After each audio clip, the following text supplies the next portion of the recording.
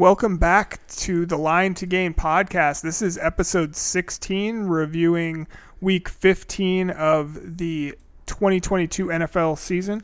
My name's Jeremy Dixon, here as always with the one and only Michael Parker. Mike, what's going on, man? What up? So, Mike, first of all, I want to say RIP to Franco Harris. Right. I had a whole, I was going to go off about how they're dialing up this 50th anniversary of the Immaculate Reception that shouldn't even be a actual pickup. My God, I'm sorry, dude. No, it's all right. So I had a whole RIP Franco Harris to start with. I had a whole hot take on how the Immaculate Reception and the 50th anniversary celebration of that this Friday is the biggest travesty to all true NFL fans because it's a play that shouldn't even have counted. We went over that in last season a little bit. Right. But now Franco Harris dies unexpectedly at the age of 72. And the crazy thing is they were going to retire this guy's jersey. I didn't know his jersey wasn't even retired in Pittsburgh up to this point. They were going to do it on Saturday, which is insane. But then I heard that Terry Bradshaw's jersey is not retired there. I think they only have 3 retired players' jerseys hanging in the rafters in Pittsburgh, which is, shocking that they were such an incredible team in the 70s and all the way through now to only have 3 players retired up to that point. And I don't know who they are. I should have checked that out. But we will. Anyway, rest in peace, Franco Harris. But. Yeah, it is shocking that he's not in the. He's probably in the numbers and the Ring of Fame or whatever. But the fact that it's not retired is right. It's pretty crazy. And Seahawk great Franco Harris, mind you. Don't forget about that. We always get him at the end. Yeah, we do. We're notorious for that. So yeah, let's get to our betting woes for the week, or at least my betting woes. I think you had a better week than me. No, not at all. No, okay. I got hammered. Well, that's good. Okay. All right, let's get in. Let's get into it. Well, because misery loves company, my guy. Yes. Let's go. I keep coming over here, don't I? Oh man! All right. I started off with. I thought this was an easy win, right? I had Indiana at Minnesota -4.5. Exactly. Mike, this might have been the craziest week of NFL football I've seen in a number of years. It didn't look good when we were reviewing it last week, but it turned out to be pretty crazy. And we'll go over the details of those games and stuff. So that was my first loss on Saturday, first game of on the weekend. Yeah. Got hammered there. I had Atlanta at New Orleans. I had New Orleans -4.5 there too. And what was the score on that one? And then the under. Let me take a quick look at that score. That was 18-21, so it was a 3-point victory, 3-point. I think so it was right there, 1.5 points. I would have had the under too. Lost that. Tennessee money line. I just thought that they could figure something against the Chargers, and again they're pulling games out of their buttocks, here at the end of the season, trying to get into the playoffs. So they look kind of like a resurgent Chargers team, I guess. We'll see how that plays out. And then my final one was the Giants at Washington. I had Washington -4.5 with an over at 40.5. And I'm just the refereeing in this game was horrible. That last sequence, especially as they're driving for that game-winning touchdown, was just embarrassing. That mugging in the end zone and a couple of other things that were just it would at least given them an opportunity to go for that 2-point conversion and get the tie. And it's just I don't know. It seems pretty crazy that it went down like this. And if at 2020 tie, let's say, going into that, then maybe a field goal. I guess a field goal, I don't get the 4.5, but a touchdown, I get the 4.5 and the over. So that was still in play until Vegas is good, man. Vegas is good.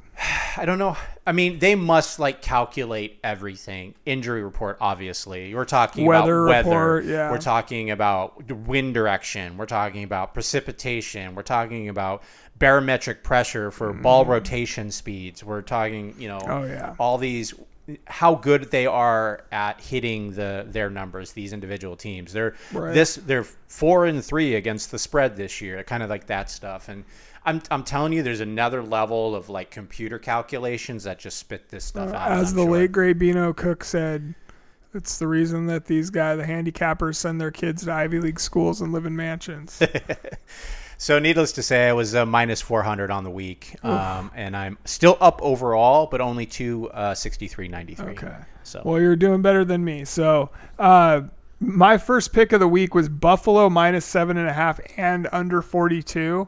And they were talking about like 19 inches of snow and all this stuff. And I'm like, what was that first one again? Buffalo minus 7.5 against Miami and the under 42.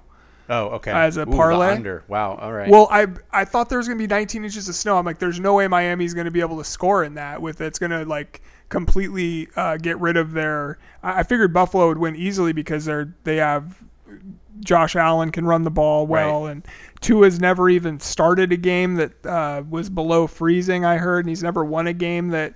The temperature was under 50 degrees or something. I'm always skeptical of that. I know, but I'm just like, man. As a kid, I used to run out and play in the snow. I know, but still, not like it's the same thing. So I turn on the game, no snow to be seen. It's completely bare and dry. It's like a freaking track meet out there. Yeah. I think the over hit, or I lost the under bet like the beginning of the third quarter. I'm pretty sure. Then it was still a great game. 61 was the point scored in this game. Yeah, it was a great game. Went to overtime. Buffalo pulled it out in the end. They definitely didn't cover the 7.5 points.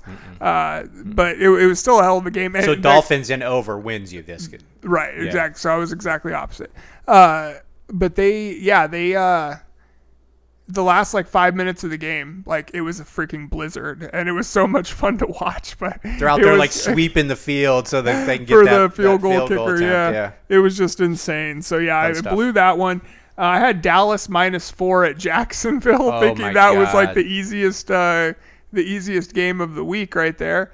And then, so that was obviously a loss. And then I did get one win, which Cincinnati minus 3.5 at Tampa Bay. Didn't look good to begin with. No, man, it did not. They so really settled in. Pulled that one off. So I'm down to $110 in winnings on the season. Wow. And not happy about it.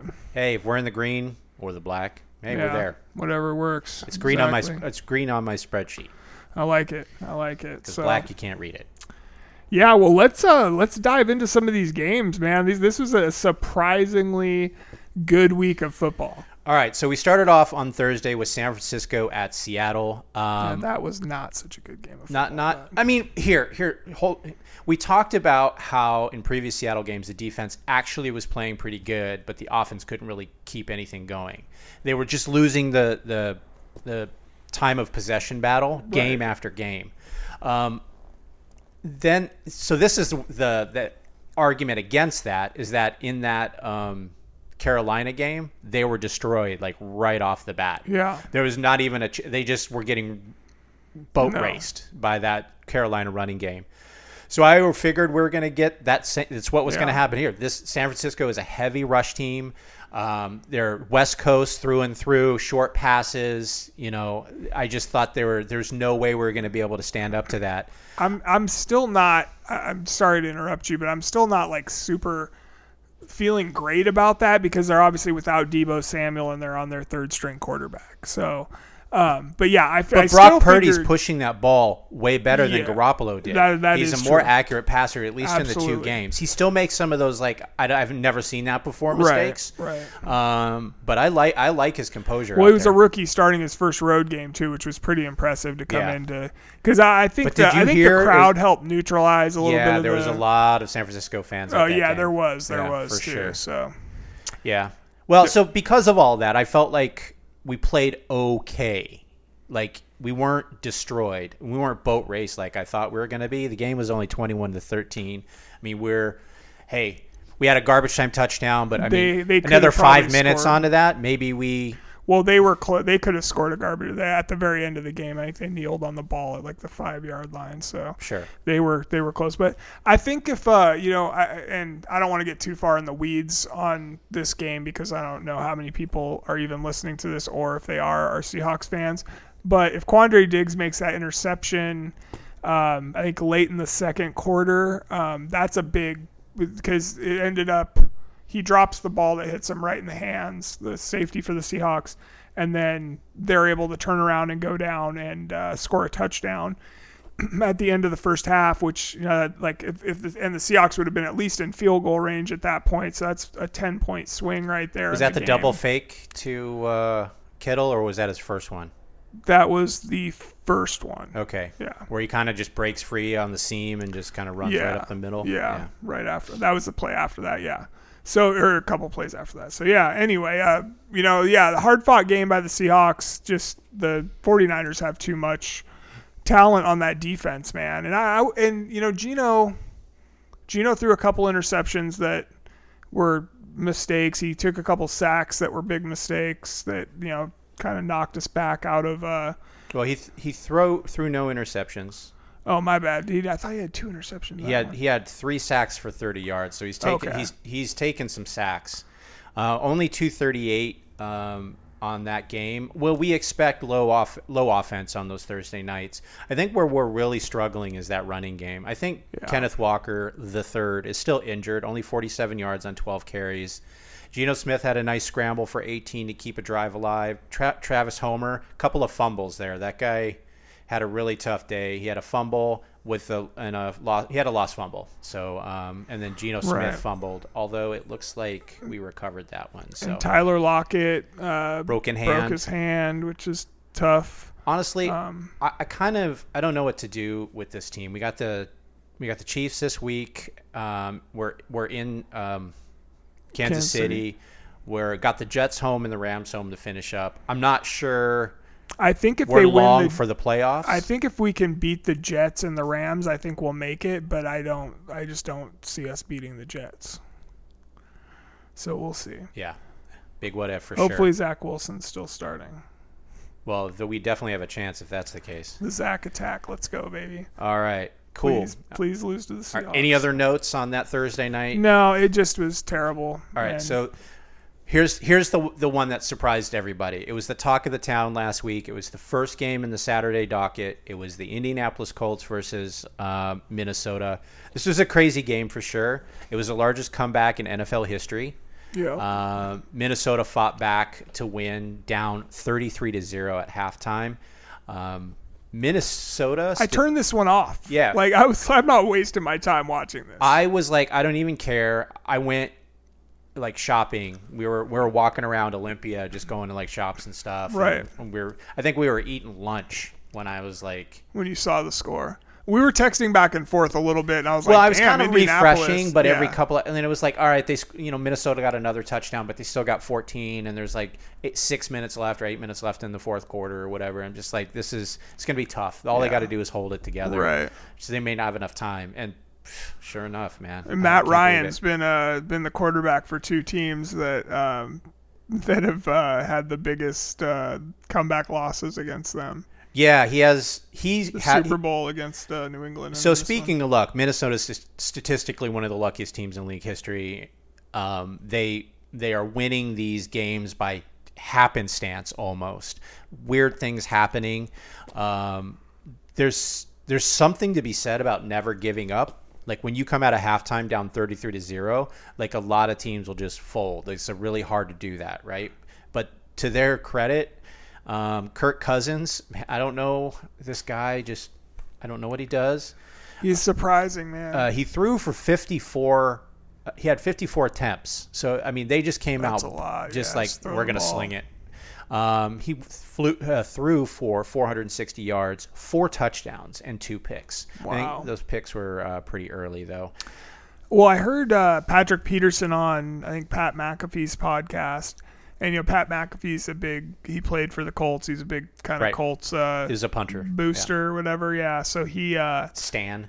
he was talking to Patrick Peterson and giving him a hard time about beating the Colts on Saturday, and he's like, I couldn't believe it, blah blah blah, and he's like, you guys are down 33-0. Like, how'd you get the team amped up to come back? And asking him some different questions, and he's like, look, man, he's like, at the end of the day, he's like, they scored 33 points on us, finished the game with a quarterback that barely threw for 200 yards and a running back that barely ran for 100 yards.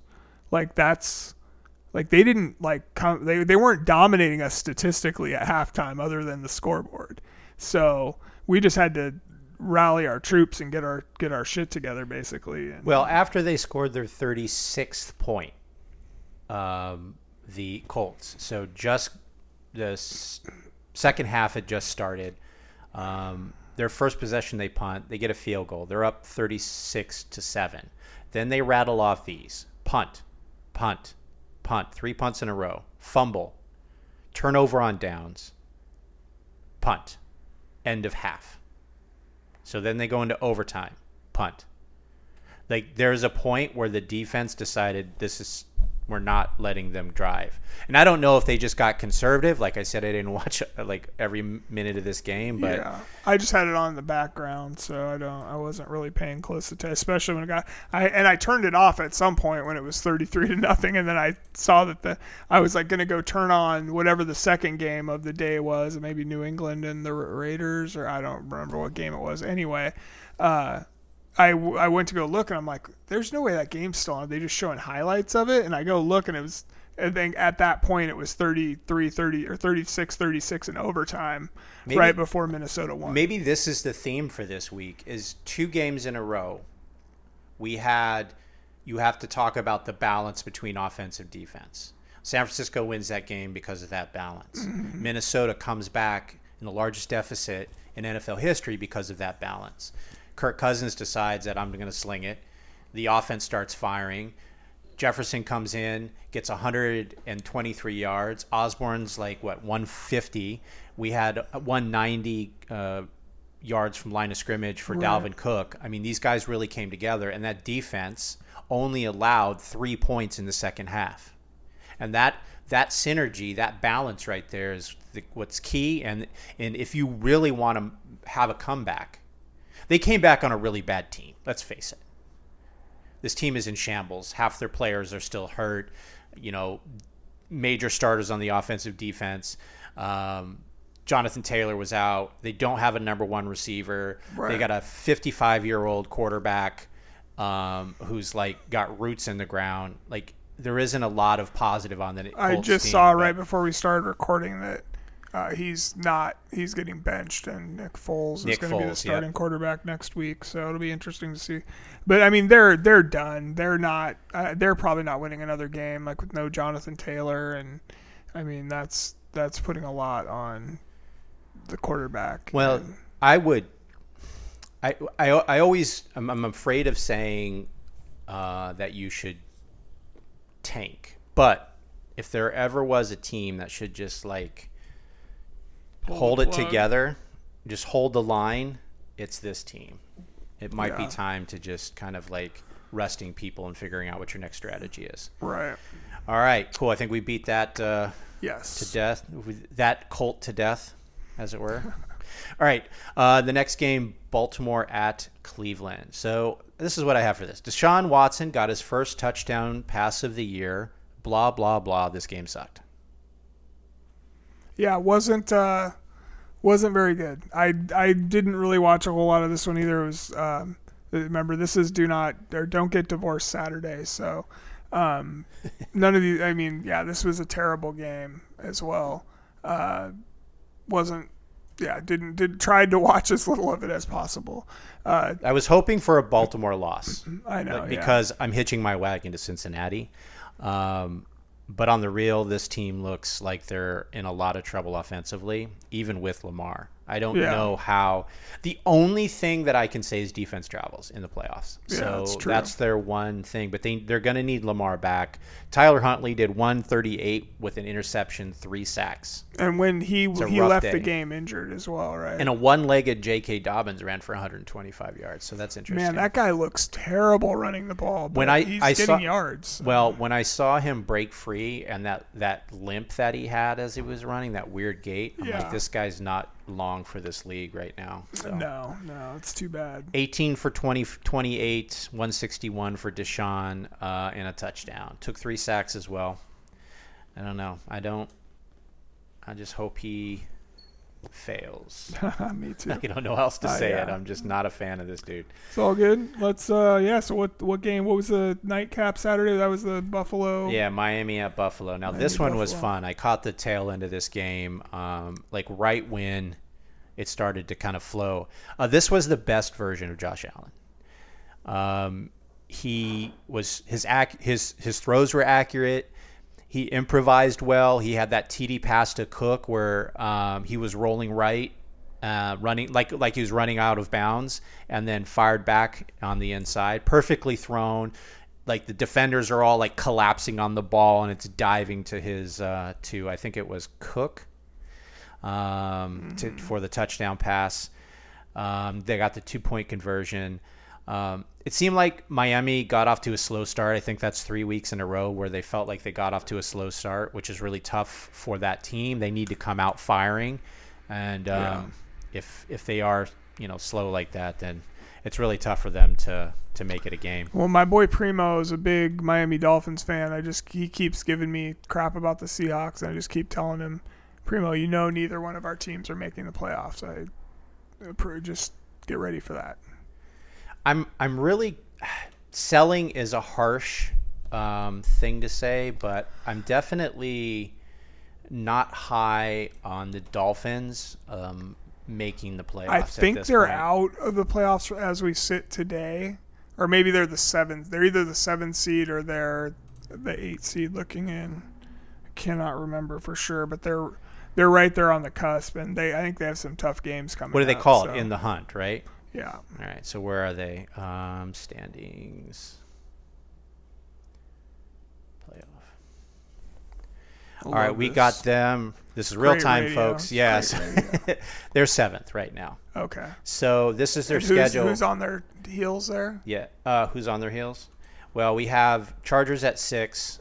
Both teams are 8 and 6, and then we have the 7 and 7 Patriots, Jets behind that, and then the Jacksonville. I think they're probably closer to teasing for that 4 seed over the Tennessee than they're actually overtaking some of these. Because they're 5 and 9 or something. The Jacksonville, 6 and 8. 6 and 8. Okay. Yeah.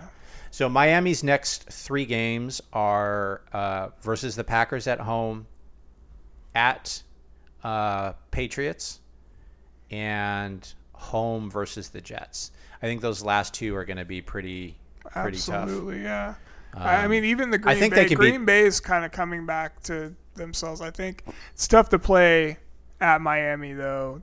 I feel like I just feel like they're not good enough on defense. The Packers, to slow down. This. Yeah, that might be. Yeah, it might be. And if they focus on the running game, because that's all that they have right now, the Packers is a running game. If they can, slow that down a little bit, I think they definitely have a chance. I'll talk about it actually when we talk about the Monday night game. Go ahead.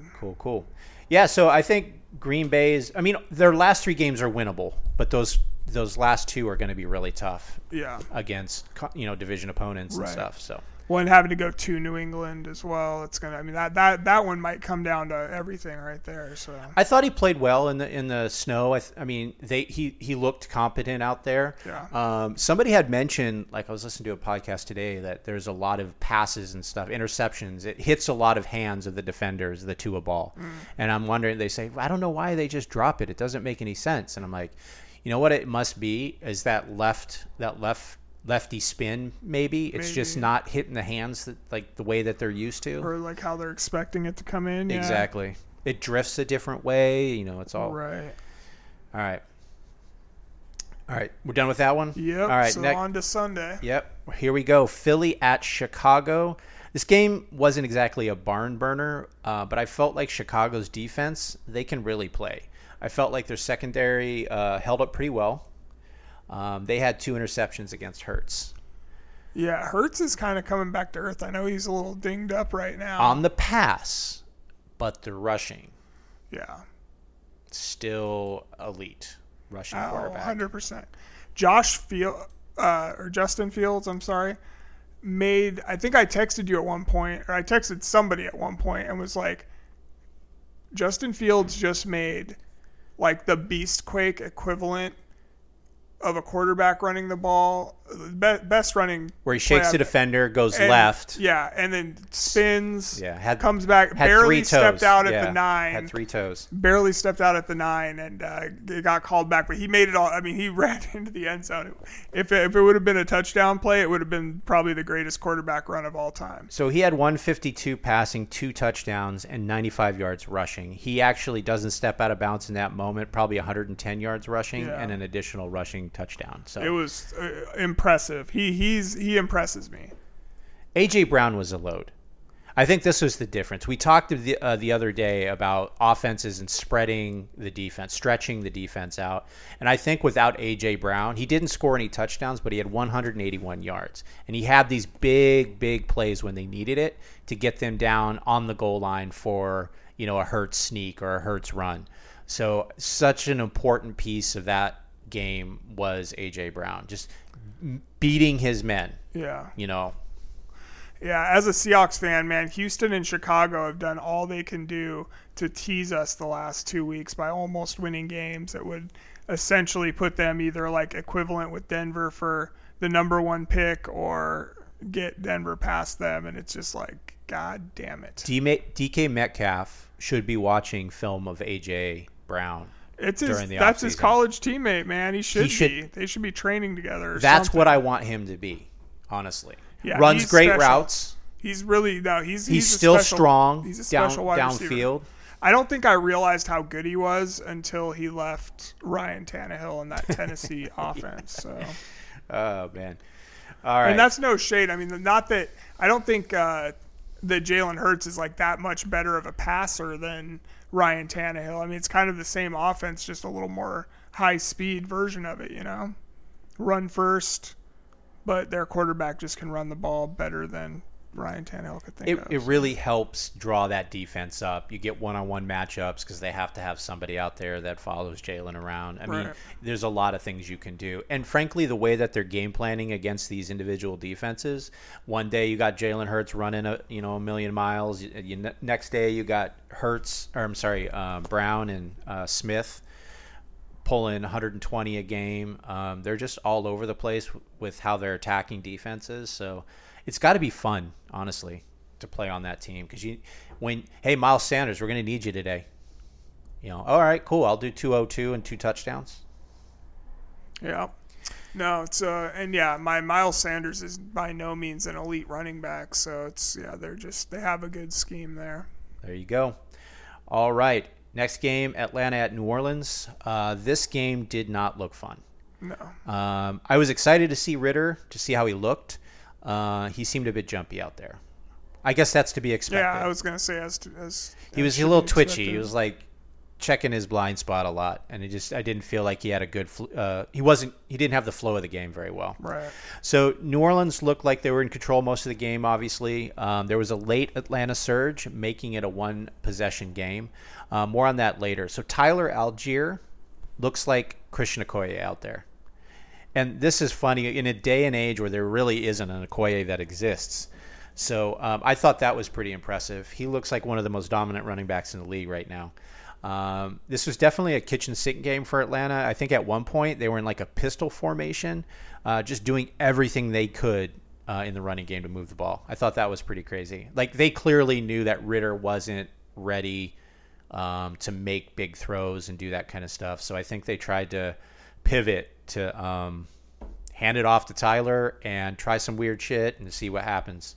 Throw some stuff against the wall, see what works. Yeah, I really like Tyler Algier. Actually, I forget. I was listening to some podcast before the season, right before my fantasy football league draft, and they were like, "This is the rookie running back that you probably want to have," because they were saying like, "How long is just doesn't get enough touches?" Right. Well, they were saying like, "How long is Cordell Patterson going to really, if they're going to be moving to, if they're essentially a rebuilding team, like how long are they going to continue on with having Cordell Patterson be the lead back? Like, why not get this kid some touches?" So I see a bright future for him, though, moving forward. I think that him and Desmond Ridder could be a good little combination going forward for them. So this is probably a good time, because I mentioned a one-possession game. This is probably a good time to make note that the 10 o'clock games on Sunday, within, I think they all went into the final minutes of that game, all in a one possession scenario.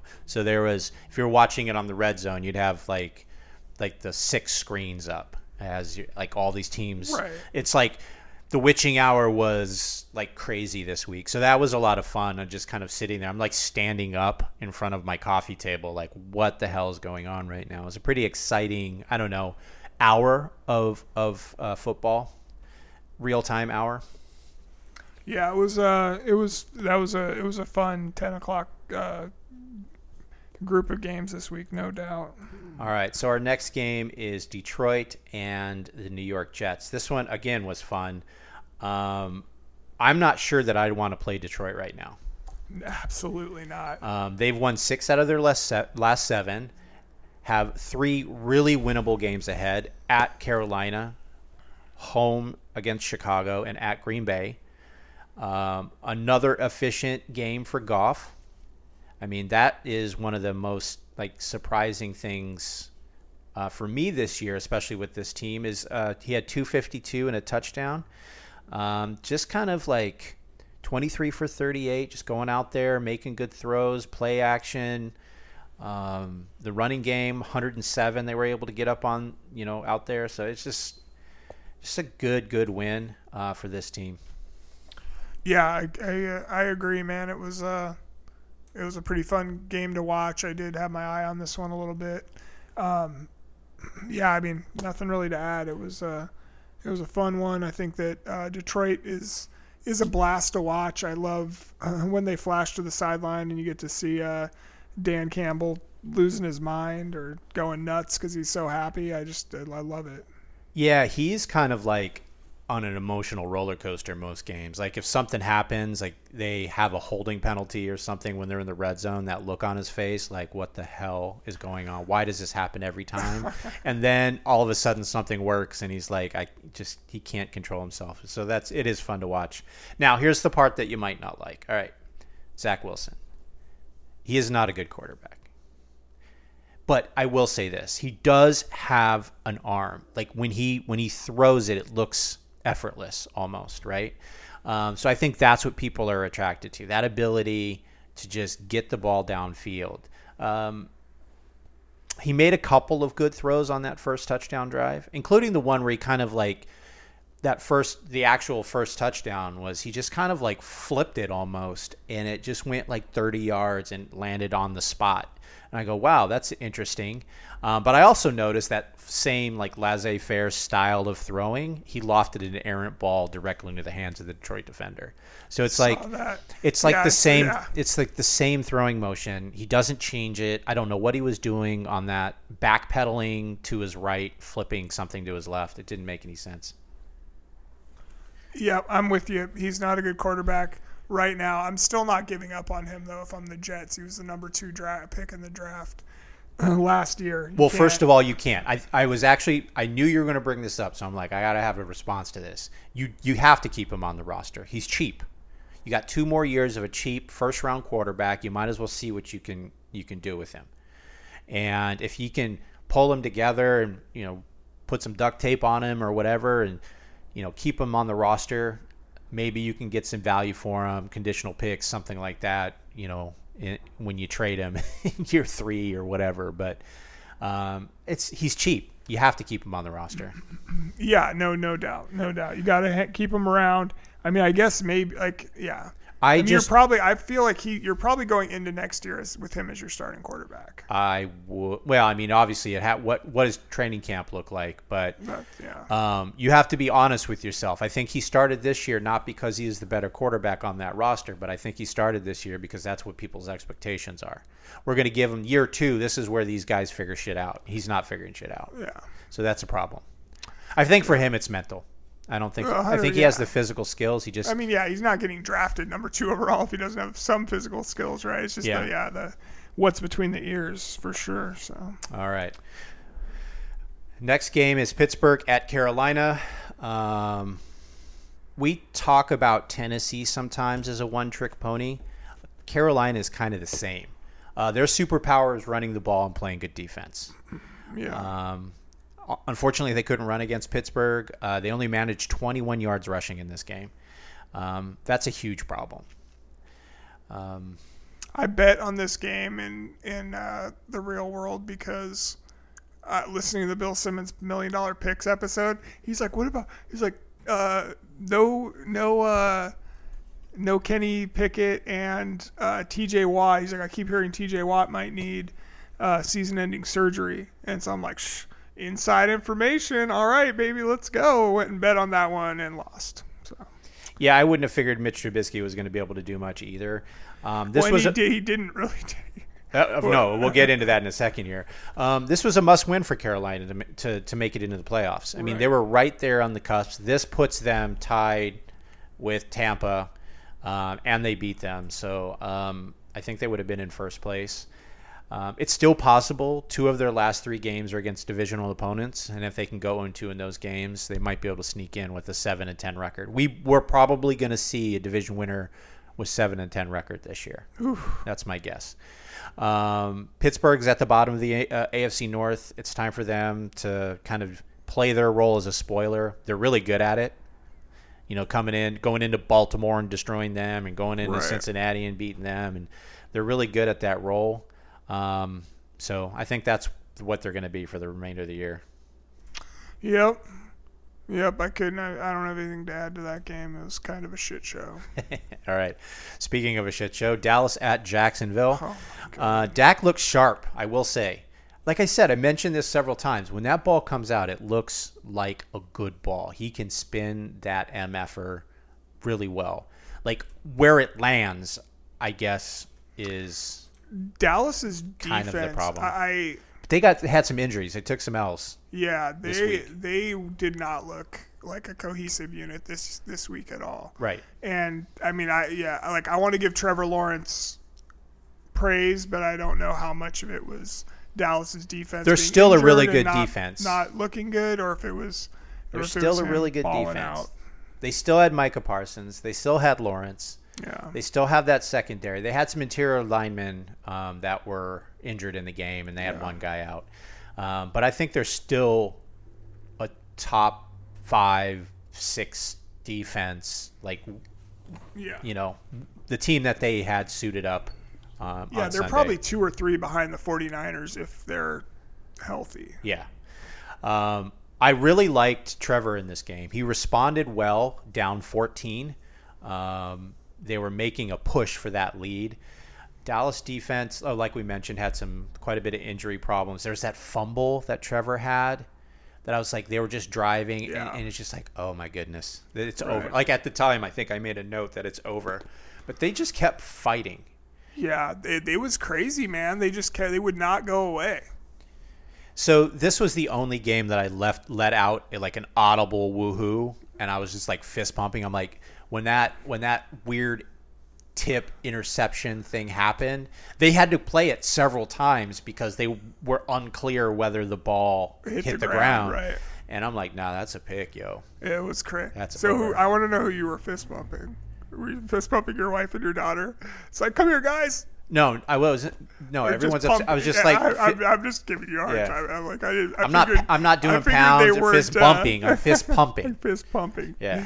Got it. All right. So I think this is a good time to talk about Trevor Lawrence this year. Okay. So last year he had a total of 3641 passing yards. He's 3520 right now.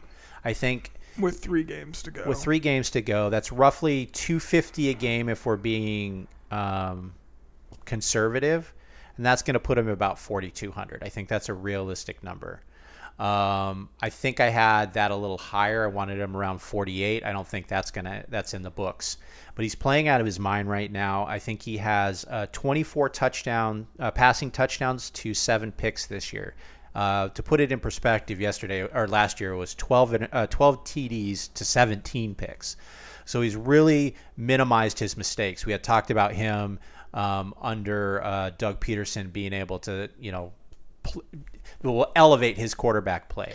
So he also added 4 rushing touchdowns this year, so that's pretty cool. So I think he's doing pretty well. I like his trajectory as a second-year starter for Jacksonville. I look for him to increase. If I'm a Jacksonville fan, I'm super excited about the future. And I love his maturity.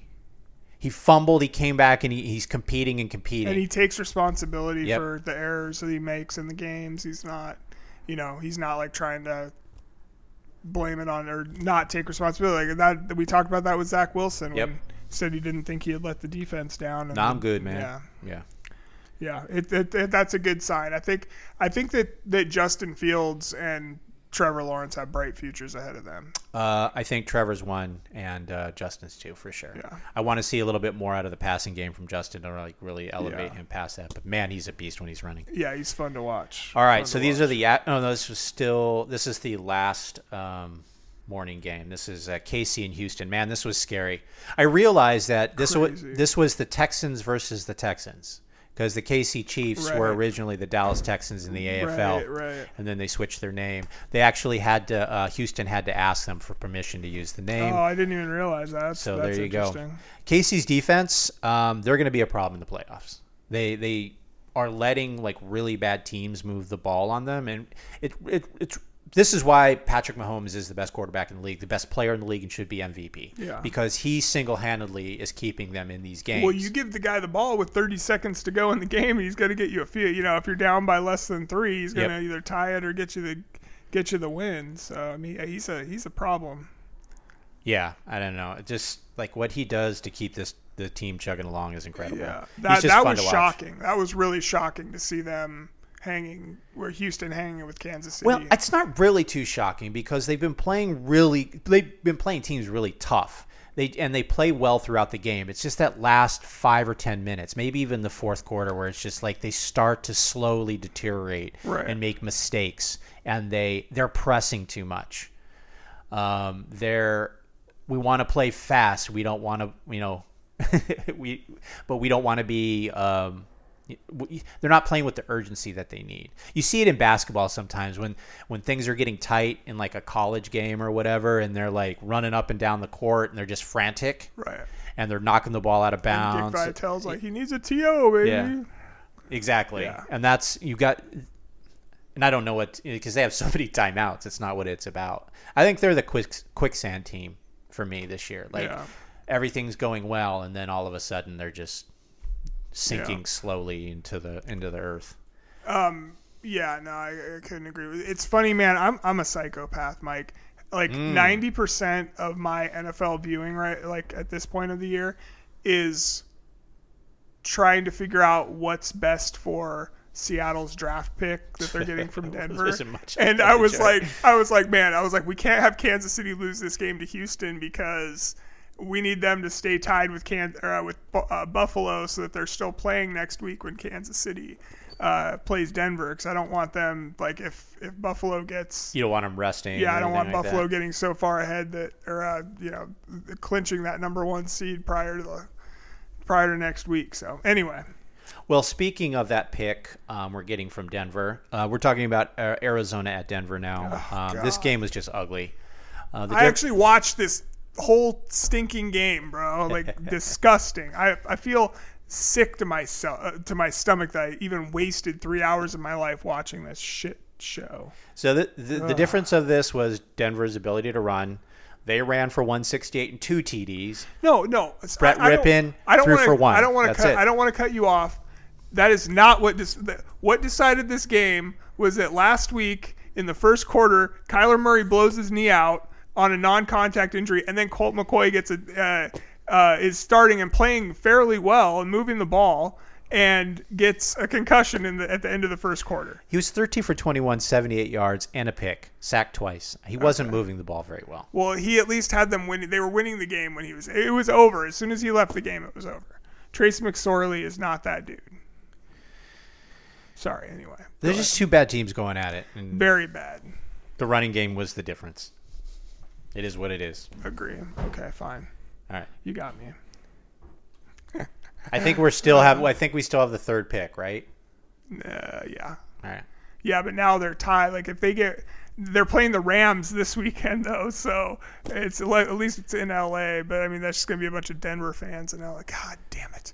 And I'm like convinced we're gonna end up with like the 7th pick. I wonder, like that would be my motivation. My only motivation to play well on that team is to we're gonna give the worst pick that Seattle can have. Yeah, we're gonna win. Sure. We're gonna win 6 games. They're gonna have the 7th pick and the 19th pick. It's gonna be a disaster. I think Seattle. There's a chance Seattle could end up with 2 top 10 picks. I've been crunching numbers like crazy. Crunching numbers. I like to see your numbers. All right. Shut your mouth. Mark. Next game. New England at Las Vegas. This had a crazy ending. So Mac Daddy Jones looks terrible. 13 for 31. That's 42%. 112 yards. Disgusting. And he was smushed into the turf by Chandler Jones by that stiff arm at the end of the game. Oh my God. I think New England really has an offensive coordinator problem, and I'm wondering why are we continuing to wheel Matt Patricia out there in the Hannibal Lecter mask and just there to just tear up their team. I don't get why what they're doing. I heard that I didn't realize that in training camp they had Matt Patricia and Joe Judge were just competing to be the offensive coordinator, basically. And Matt Patricia just wasn't as terrible as Joe Judge was, so he got the job. Yeah. What's that movie with Carrie where he's where they're trying to return the suitcase to Lauren Holly? Oh, Dumb and Dumber. Yeah. It's which one of the Matt Patricia and Joe Judge. Yeah, just which one is smarter? Yeah, exactly. You don't know. So, despite all of this, Las Vegas just was really intent on keeping this game close. They made a lot of boneheaded mistakes. Honestly, I was watching the end of this game because I had the Raiders. How can they still be the Raiders? You got 40 years of turnover and different coaches, but they still do the same stupid shit. Well, they shouldn't have gotten the touchdown at the end of the game with 30 seconds left anyway to tie it, because I forget what wide receiver it was, Keelan Cole maybe, or I don't know if that was him or not. Anyway, he was clearly out of bounds. His second foot comes down on the line, he was out of bounds. I watched it. I couldn't believe they called it. That said the ruling on the field had been confirmed, because usually they say the ruling unless they had a view, because even the broadcasters were like, do they have a view that we don't have, because that did not look like it was into us. So yeah, Derek Carr still 3 touchdowns and a pick. I mean, that's not bad. No. 20 for 38. It's a lot of passing. He's a mediocre quarterback. I mean, he's middle of the road. Somewhere between 8 and 12. That's where I'd put him. He's going to win you some games. He's going to lose you some games. Yeah, I'm just And the only reason he's that high is because there's not very many good quarterbacks in the NFL right now. Sure. I would say at the top end, quarterback play is still there. We got a couple of guys that we're used to seeing out there that are playing pretty good that aren't. Aaron Rodgers and Tom Brady, but Russell Wilson. But yeah, I mean, Russell Wilson's plummeted much farther than Derek Carr. No doubt. All right. So Ramondre Stevenson, I just want to give him a call out for this game, is the one bright spot for the New England. Aside from their defense, 172 rushing and a touchdown. So yeah, I'm a fan. Good job by you. Good job, buddy. All right, Tennessee at the Chargers. This was a match between a team in Tennessee that is super limited. Their running game did pretty well, 127, 2 touchdowns collectively. But the secondary had a rough day. I think that was the difference. Their defense didn't kind of step up like they needed to. Justin Herbert throws for 313 yards. Mike Williams and Keenan Allen catch 67 and 86 respectively. Man, this team would be a perfect kind of Air Coryell team to run, but they run this West Coast style offense, which I don't understand. They have these guys that are very good with the deep ball, very good at running routes, and they have a big arm quarterback that can get it out there and get it out there fast and accurate. They have a couple of other speedsters like they could line up in the slot. They really should be stretching these defenses much more than they are, but it seems like Joe Lombardi's really content about running everything short, going for yaks, a typical kind of ceiling razor West Coast style. I think they should switch some things up a bit. Challenge. Herbert makes you look good. Like, if it looks good, why change it? But you're not maximizing his potential or your offensive potential. And frankly, they could use some offense in some of these games. Yeah, and I feel like Herbert's like right on the cusp of a top 5 quarterback to me, for sure. Ooh, I'd have to take a look, but I might put him in top 5. Yeah, he might even be in the top 5, yeah. But, I put him for Lamar right now. Yes, for sure. But, yeah.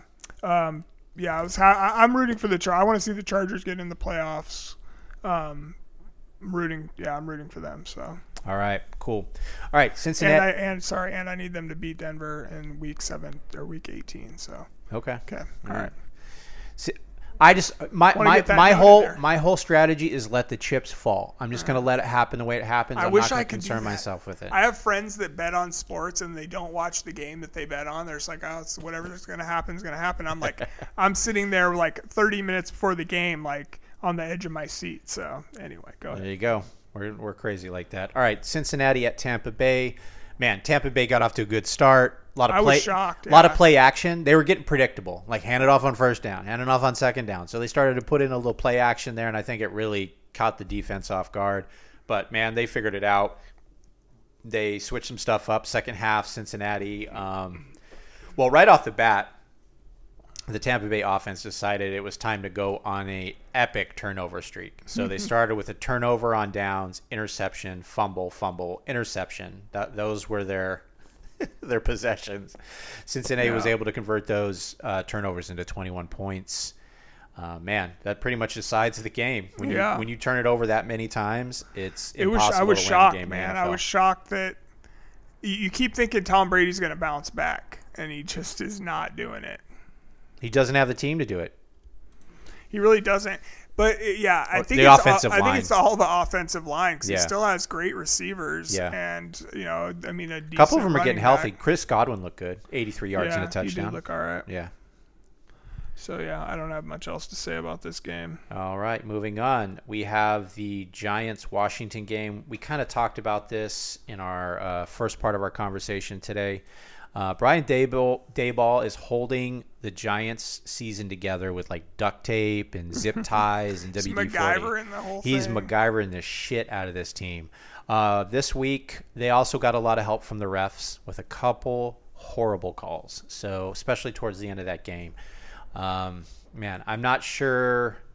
Twitter was on fire for all these terrible calls. I teeter between how did the side judge see that he double tapped that and stayed in bounds, or that his shoulder fell in that split second that it happens? And they're like the accuracy at which it's a catch or not a catch. Right. It's right there. And then they blow like the roughing the passer calls and the defensive pass interference. Right. And I get that they're probably told in the end of the game, don't allow a defensive penalty to dictate how the game goes. Yeah. But you have to. It's part of the game. If you're going to allow a guy to mug somebody in the end zone, you are allowing the defense to change the game. Right.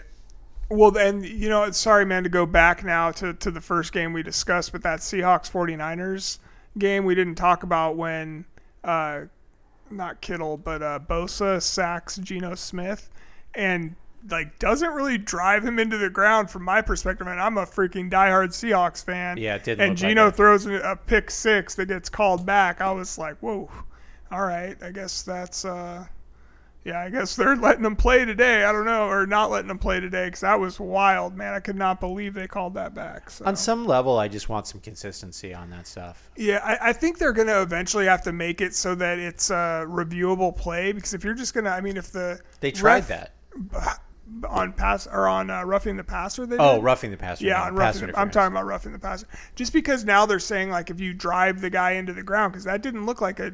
I've seen a few this year that. Like obviously the defender can only do so much to not land on the quarterback. Do you think that's because of the couple collarbone snaps from Aaron Rodgers? Missed a couple of seasons due to that? That could be. That really could be. All right. Well, anything else to add to this game? It wasn't like a barn burner or anything. No. All right. Giants win 20-12. All right. There you go. Congratulations, Giants. And speaking of unimpressive games, our last game here is the Rams at the Green Bay Packers. Terrible. Baker Mayfield fell back to earth, and Aaron Rodgers wasn't much better. I mean, that's kind of like here's your quarterback comparison. The real difference in this case was the Green Bay running game. Yeah. They were outstanding. They had 138 yards and 2 touchdowns. I know A.J. Dillon left the game. He was really getting some run too, and he had to leave the game with an injury. And 2 touchdowns. Yeah, I don't know if he. I don't know if he's going to play this week or not, but it'll be interesting to see. Well, Jalen Ramsey seems to be competing right now, so that's good. But I'm not sure there's anyone else on that defense that looks mildly. Greg Gaines. Been doing a little bit of work with Taylor Rapp's got all some my shots of him. guys that are on the Rams. Bobby Wagner, I mean, honestly feels like he's a step slow in a lot of cases. So I don't know, he might be done, but yeah, there's not a lot of good things going on in that defense. So no, might at 4-10, it might be time to just chalk that thing up. Yeah, I think you're right, but I know I need them to beat Denver this weekend. They have to beat Denver this weekend. All right. All right. Well, that's it. That's the wrap for week 15. All right. Well, yeah, get into some of our looking ahead to next week and some of the bets we want to put in? Yeah, so it's been tough. Like looking at these games, just trying to find some value in it because I'm kind of running up against it. I could go either way these next 3 weeks. I'm only 200 up. So I'm going to play with some stuff. So I got Jacksonville minus 1.5 at the Jets and a Zay Jones touchdown. That's plus 428. So I think that's some potential there, the way that Trevor's playing. And wait, so what's the bet? Jacksonville minus 1.5. Okay. At Jets and a Zay Jones touchdown. Boom. I like it. Yeah. I like it. You're getting down in the weeds here. Let's go. I am. Yep. Well, I have Seattle plus 9.5 as well at Kansas City, minus 110. I think we can keep it close. I heard close. Within a touchdown. Yeah, so like there's a crazy like cold streak going across the Midwest this weekend. Yeah, it's going to be like minus 13 or something. It's going to be, well, I think the wind chill is going to make it feel like negative 17 in Kansas City. I was like, holy shit, that's going to be cold. So it'll be interesting to see how that one goes. I think their defense is going to let us score some points. And that's kind of why I'm taking the points. Yeah, I could see it. I could see it. All right. I also got Atlanta money line at Baltimore. I'm parlaying that with the Washington at San Francisco. I took the San Francisco money line there. That's so I'm looking for Atlanta to win outright, San Francisco to win outright at plus 404. So that's an exciting one. Yeah, I like if that hits. And then Tampa at I took Arizona on the money line with this because I'm really selling Tampa. This is probably a mistake, but at plus 210, I thought it was an acceptable risk. We'll see what happens. Maybe Colt McCoy's back. He's not. They already rolled him out. There you go. But we'll see. That's right. They did that today. Yeah. Now, I wanted to make note that the week coming up, week 16, there are only 2 divisional matchups this week. Okay. So that's Houston at Tennessee and Philadelphia at Dallas. Okay. So that means those last 2 weeks are going to be what we really going to determine where everyone lands in these playoffs. So we're not going to see a lot of these. I mean, a win's a win, a loss is a loss. I get that part. But when we're talking about division, who wins the NFC South? Who wins the AFC South? Like it's these tightly. It's all coming down. Who wins the AFC North? Though that's going to come down to those last two games. AFC wildcard teams. Exactly, too. Yeah, exactly. It's gonna be fun. Are the Jets going to be able to do it? Can the New Patriots England pull it out? You know, they're all alive, man. It's fun to watch for a lot sure. of teams. So yeah, it'll be a fun week for that alone. Yeah, just to see what the playoff picture looks like. Looking forward to it too. So yeah, my week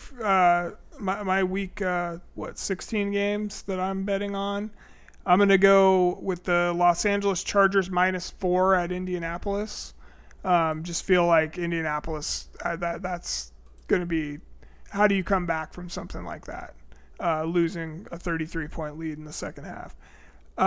So I'm feeling good about that one. I have 49ers -7 against the Commanders. Just again, I feel like 49ers are too good of a team, and it feels like Washington and Tyler Heineke are kind of coming back to earth. So I'm feeling good with that one. And then I took the if you didn't already put enough bets in on Jacksonville and the Jets, I took the under 38 for that one as well. So that's interesting. My third bet. Yeah. I just don't feel like, I think the Jets defense is good. I think the Jets offense is terrible. I think that there's not going to be a lot of points, and it's a Thursday night game. Yeah, those tend to have a tendency, but the under is really low. Yeah, it's only 38. Yeah, I saw there was a 32-point. It might have been the Tennessee, or no, maybe that's the 35.5 now. Let's see what else. There was one game that was like 32.5 points was the over/under, which is just unheard of. It's got to be that game. It's gone up a little bit, but okay. So yeah. Anyway, Crazy. those are my 3 for the week, and yeah, good luck to you, Mike. Good luck to me, Mike. Yeah. I think so I'm at 110. Hopefully I can get a little more into the black or the green or whatever you want to call it. All right. Jeremy's question of the week. What do you got? All right. So Mike, with, Americans love stats and records and things like that. We have to know who's the best. What do we do though now to gauge NFL records with the 17-game schedule? Yeah, we've done this before. We started off with 12 games, right. Moved to 14 in the 60s, 16 in 1978, stayed that way till 2020. Then we have the last 2 seasons at 17 games. So we've been through this before. I think the unfortunate part about when we're talking about career totals, it is what it is. Some players had more opportunity to amass stats. We can talk about injuries. We can talk about more games. Whatever the case is, hey, you play an extra game, maybe you injure yourself. You have more opportunity for injuries. Maybe you miss some other games down the line. Yeah. Shorter. You're playing more games over like your career. Like you had a 5-year career playing 5 extra games than somebody was playing 5 years ago. So there's always something in there. So I think that's the only way that you can look at it, because it's what we've been doing. Like a 2,000-yard season by O.J. Simpson, honestly, means a lot more than a 2,000-yard season by Chris Johnson, because he played only, I think it was 14 games back then. Same with Jim Brown, right? Like Jim Brown never got to. Oh, he never got to 2000. Never got to 2000. Anyway, yeah. So it's going to be interesting, and I think because my question and the other question was like, how do you, if you break a record, is there an asterisk next to it? It can't be, because we don't put the asterisks for the other ones either. That's true. You have to let it roll, and you have to be. And and I'm curious. Like, I know last year or the year before, Derrick Henry was on the precipice of rushing for 2,000 yards. He'd have been the only one to do it twice. And it was, does he do it can he get to it in 16 games though? I remember people like kind of having that conversation. Well, like then you can compare the seasons, like how he looked one season to the other, if he can do it in that time frame. So I guess for comparing, that brings up a good point. We should look at the splits, yards per whatever. So like when you compare Barry Sanders to Jim Brown, you got to go, okay, what are his yards per carry? Right. And it's 5.2 for Jim and 5.0 for Barry. And when you start to think about, when you compare these teams, these players from different eras, you have to have some sort of numerical way to compare them, quantitative way to compare them. So I think that's the easiest way to do it, kind of look at what their splits are. Yeah. Now, when we look at, I think the other thing we need to look at, what's a good year mean anymore? Back when I was collecting, like 1,000 yards was like a big exactly. So when we were collecting baseball cards back as kids, they had those cards where you get like a Jerry Rice, and it was a member of the 1,000-yard club, and John Elway, member of the 3,000-yard club, and we're like, wow, these guys are amazing, and they were. But now we have more games, obviously one more game for those two examples. But so when you look back on it, when it was a big deal, and when it was 12 games, it's about 85 yards a game for a receiver and a running back to get to that 1,000. And then it was about 250 yards per game to get to that 3,000 for a quarterback. So if you extrapolate that out now, a good season for a running back would be about 1,500 yards, and a good season for a quarterback would be about 4,300. So I think you can start going, was this a good season? Did you get to 4,300? Were you around that threshold? Sure. If you are a receiver and a running back, did you get to 15? Then, you know, you're probably a top 3. And I think no matter how many games you add, eventually you can still 85 yards a game, 250 yards a game. Yeah. Where do you measure up? Are you on pace for that level of calculation? So right. It makes sense. Yeah. All right. Good question. Yeah, thanks, man. So, all right, you want to go to our what is it? Conspiracy Take corner? Take corner? All right, so I don't have a lot this week, honestly. Okay. I had the RIP Franco Harris. We did talk about that at the beginning of the pod. Man, there isn't a lot of things to uncover in the NFL right now. So let's say, what do you got? So Gardner Minshew, fresh off of delivering the eulogy at Mike Leach's funeral. Sorry, I blanked on his name for a second there. Fresh off giving the eulogy at his funeral, I think is going to come out against the Cowboys and do really well. I have a good feeling that Philadelphia is not even going to miss a beat with him in there, and I think he's going to set himself up to be the number 1 free agent quarterback in the offseason. So not that that's a big, I think Geno Smith and Jimmy Garoppolo are the other two that are in contention for that, but I think that Gardner Minshew is finally going to get a shot next year, and I'm anxious to see what he can do. So the Eagles need to win 1 of 3 games in order to seal the number 1 seed. Their games are against the Cowboys in Dallas, the Saints at home, and the Giants at home. These aren't easy games. The Saints, at least defensively, are a tough team. Giants, who knows what you're going to get with them. I don't think there's a lot of pressure on Minshew here. As I say, pressure's off. Go for it. Do your best. If they lose this game, they have a couple more opportunities. So I don't think they're stressing about it either way. I'd like to see them get that number 1 seed, but yeah. I'm not sure it's going to happen here, and I believe that the Cowboys are the favorite. Yeah. I have a good feeling, man. I think that's just one of my hot takes. I'd love to see it. Honestly. Yeah, Dallas is -5. Dallas, man. Yeah. I am always happy when they go down. Yeah. Another one, just kind of like an off the cuff. I really think Detroit's making the playoffs, and I think nobody in the NFC wants to see them in there because that's going to be a tough out, a very tough out.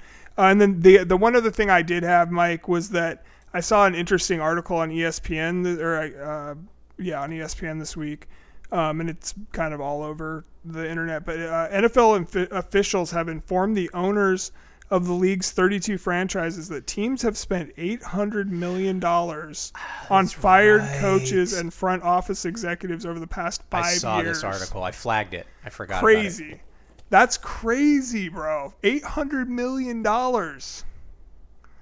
That's wild, man. They got to start hiring. I don't know what they do to make better hires, or if you just don't fire a guy after one, because Nathaniel Hackett's gone. There's there's no question he's getting fired. Honestly, we talk about the fact that owners making certain choices for head coaches and GMs and office. They try to find people that they can relate to, people like them. Jeff Saturday, because Cocaine Jim Irsay loved him. So I guess my point is like you need to stop doing that. You are throwing money down the tube for no reason. And if I was a player, I'd be like, you guys just spent $40 million to pay a guy that doesn't even coach this team anymore, and Lamar Jackson can't get this guaranteed money. No. I'm like, what the hell is going on? I also heard that was it Ken Griffey is the highest paid Red on the still today? Yeah. Shit, man! Every July 1st is Bobby Bonilla Day. Yeah. The Mets still have to it's bonkers what these guys do. We think they're so smart because they're quote unquote businessmen, right. Or whatever. But they just it was an astonishing, almost $1 billion worth of lost money in collectively. 5 years. Yeah, that's crazy. That is crazy. All right, well, tighten your shit up. Yeah, no doubt. All right, well, let's move on to our diversity segment here and finish this bad boy up. Do you have anything other than... yeah, I do. Real quick, I watched part 4 of the Shaquille O'Neal documentary on HBO Max. Loved it. Fantastic. If you're a fan of sports, I think go 4. It's only 4. Okay. This one leads from him going to Miami to... Cleveland. And then Celtics. It's just the end to Phoenix, end of his career. Yeah. And when he kind of knew it was over, when he ruptured his Achilles tendon. And he was it was interesting because he talked about how he was almost relieved that happened and he could walk away. It was just like, my body's done, can't do it anymore. But goes kind of in depth into his relationship with Pat Riley and how Pat Riley's whole mantra is I want my players in the best possible shape.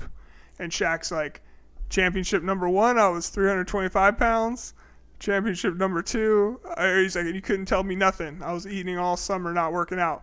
Championship number 2, 345 pounds.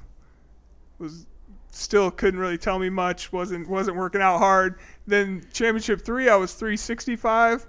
And my toe got banged up, and this got banged up, and I was just like, I'm about done. And then obviously the debacle in 2002 or 2003, and then he goes off to Miami, and Pat Riley just whips him into shape basically, and gets him back. He looked like some vintage Shaq there for a couple of years, and they got their championship. So, but he did make one statement where. The documentarian says from off camera, can we do something earlier than 1:00 tomorrow? And he just looks at him and he's just like, no, I don't go to bed till 5:00 in the morning. And they're like, oh, okay, no problem. He's like, yeah, I don't sleep. He's like, ever since Kobe and my sister died, I can't sleep. And they're like, well, what's that all about? And he's just like, didn't knew my sister had cancer, didn't know it was terminal, nobody told me that, and next thing she's on her deathbed.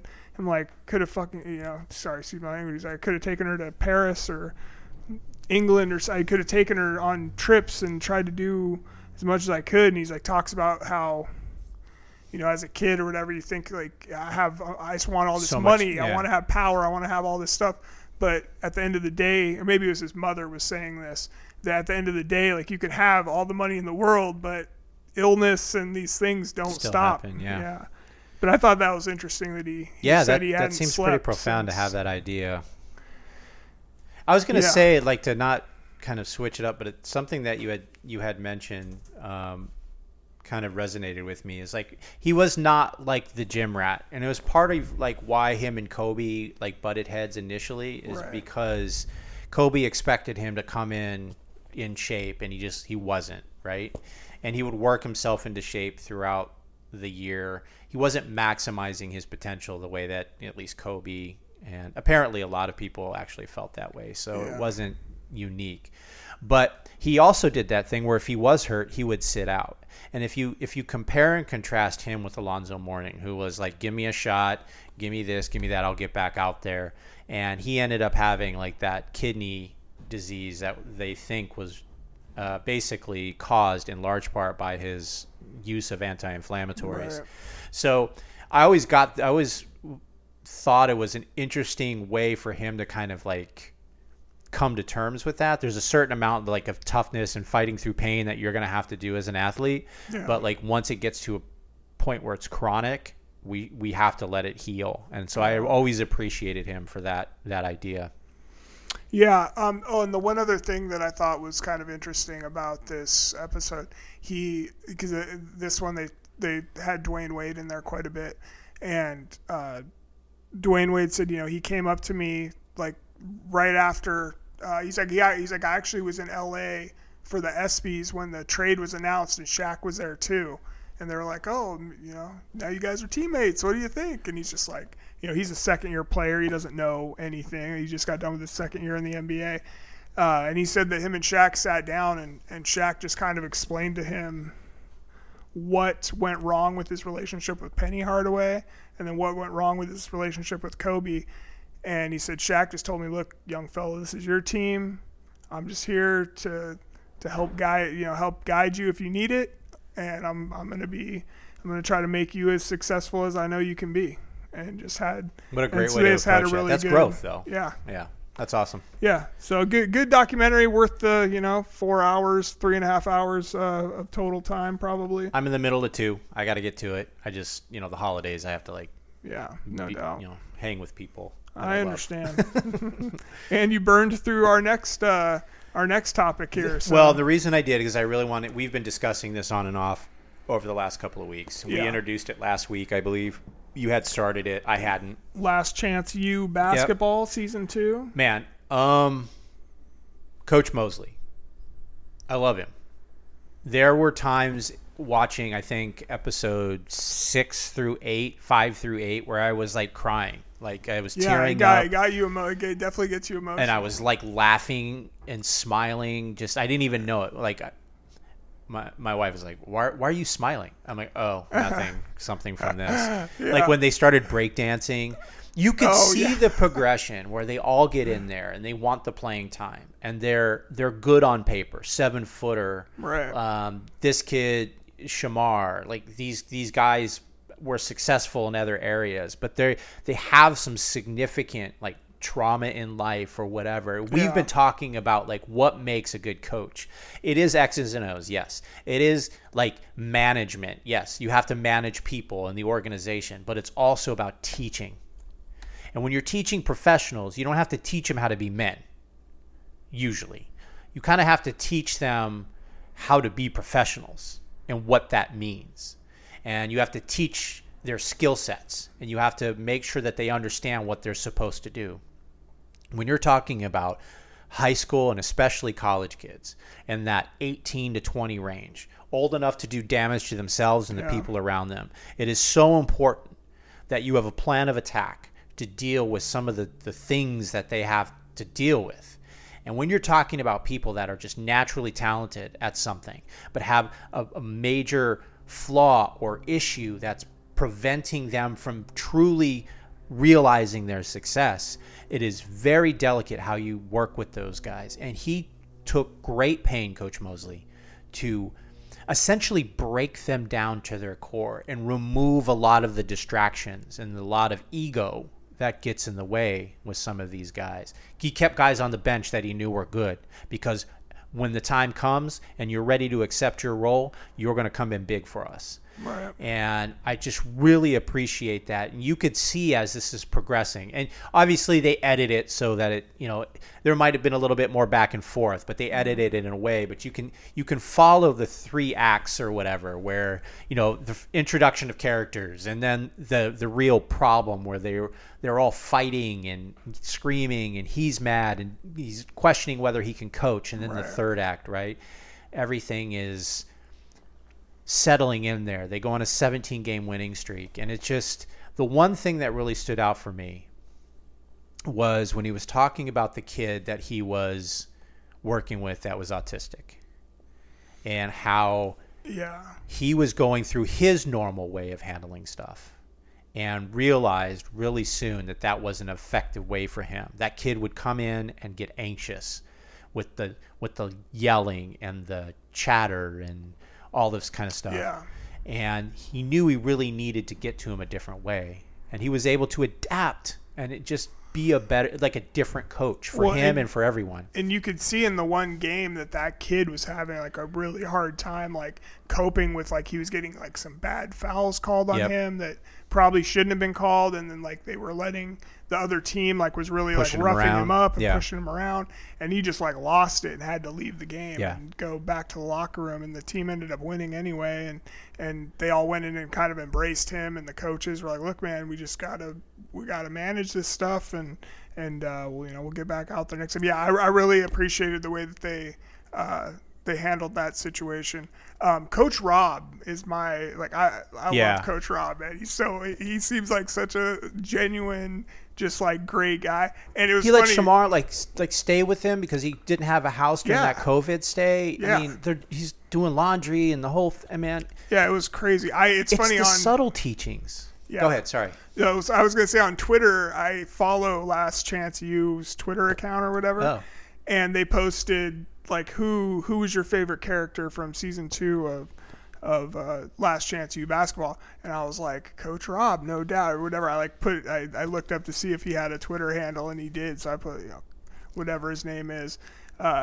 It's like Coach 2R or something that, because his name's Rob Robinson, I think, and he ended up getting a job like at the end of the season. They tell you where he's working now, right, as a head coach, which is cool. But college in Oceanside, yeah, and I was like Coach Rob for sure, and I don't know if he either liked it or retweeted it. And I was like, oh, that's awesome. So I was like, this dude's awesome. And then I saw he put underneath, he was like, he said it was definitely Coach Rob's wife. Like that's what he put for his favorite character from the show. I was like, that's hilarious, because it seems like him and his wife had that. I like that they just touch on all those different aspects, right? Because like you think of a coach, like you don't think of him as a person usually, like especially when you're a kid or high school or whatever the case, like that's just your authority figure more or less. You're not thinking of them kind of outside, like that they were you once and that they were. Yeah. That they're a person, they're going through stuff, so. Yeah, I mean, I think the thing that really kind of broke me up, and I just was starting to get a little emotional when his team was not putting that effort in. It was a particular 8-minute sequence or something like that, and his team's not doing it right. And they're like, I don't care. And he kept saying oh, I don't care.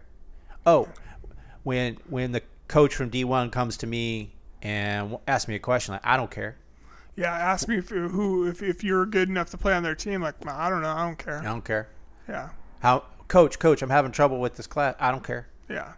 What about my grades? I need to get out of here and transfer. You could see the shift in the face of his team when he was saying that, and I think I feel like that was the moment where things, at least in the structure of the show, where it shifted, and you could see them understanding how important it was to carry yourself with that concern, with that you can't walk around like you don't care, like nothing matters, because it does. It hurts, it's emotional, all of these things, and if you're not confronting that, then you're doing yourself a disservice. But man, this show is great. I love last season as well, or the season 1. I think it's been a couple of years because of COVID. Yeah. They've been shut down, but and this picks up. Well, it's still in the heart of COVID too. So the Omicron kind of outbreak that we had. But man, it's such a good show. He seems like a really dope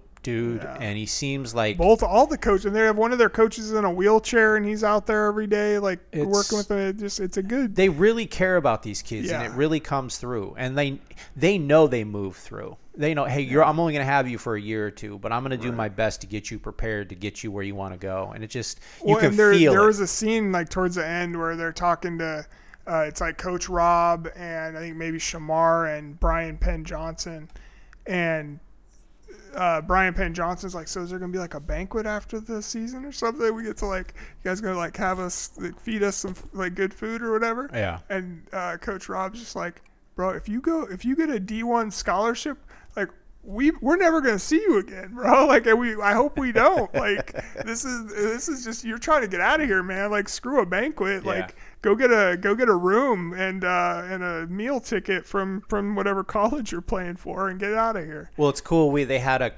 one guy, Brian Penn Johnson, that got a D1 to Cal Poly. Yeah. Full ride, whatever. We had a couple of guys that got three guys that got offered. The autistic kid went to Morehouse, I want to say, or Grambling. Grambling State. Yeah. And then a couple other guys that got some D2 scholarships. One of the guys that was kind of like a fan favorite, the lunch pail kid, Damani. Yeah. He ended up getting into a D2 college to play ball, right. And pursue his civil engineering degree. So it's like, at some point, none of these guys are going to make it to the league. I'm just straight out. Right. Like, I don't think even Brian at 7, whatever he is, yeah. I think he's undersized for the pro game. Yeah, I mean, he might be able to go play pro in Europe somewhere. But his hands aren't the best, and I'm not sure that's going to work. He did seem like he got a little more aggressive as the season went on, and was his positioning better. Yeah, well, I think that's part of it. Like, he finally got somebody to teach him some fundamentals. As body position is important. Like, where you're going to be when that ball goes up, what are you going to do? What spot are you going to beat your man to? It's about angles. How can you take away a pass? You don't have to guard the guy up heavy. You can play passing lanes. There's things that you can do to help move that game forward, but you have to constantly be moving in different positions and communicating. And he definitely got better as the season kind of went on. So. Yep, agreed. Hope good things for them. Great show. Hope everybody checks it out. The football ones were great too, but check out the basketball version. The football ones were seasons 1 and 2. Ultimately disturbing how mean they were to kids. I mean, I don't know. It was still entertaining. Sure. Anyway, so that's it for this episode. And Mike, what do you got? Jeremy, in football, you have the offense and the defense. You can't have one without the other. Respect will be paid.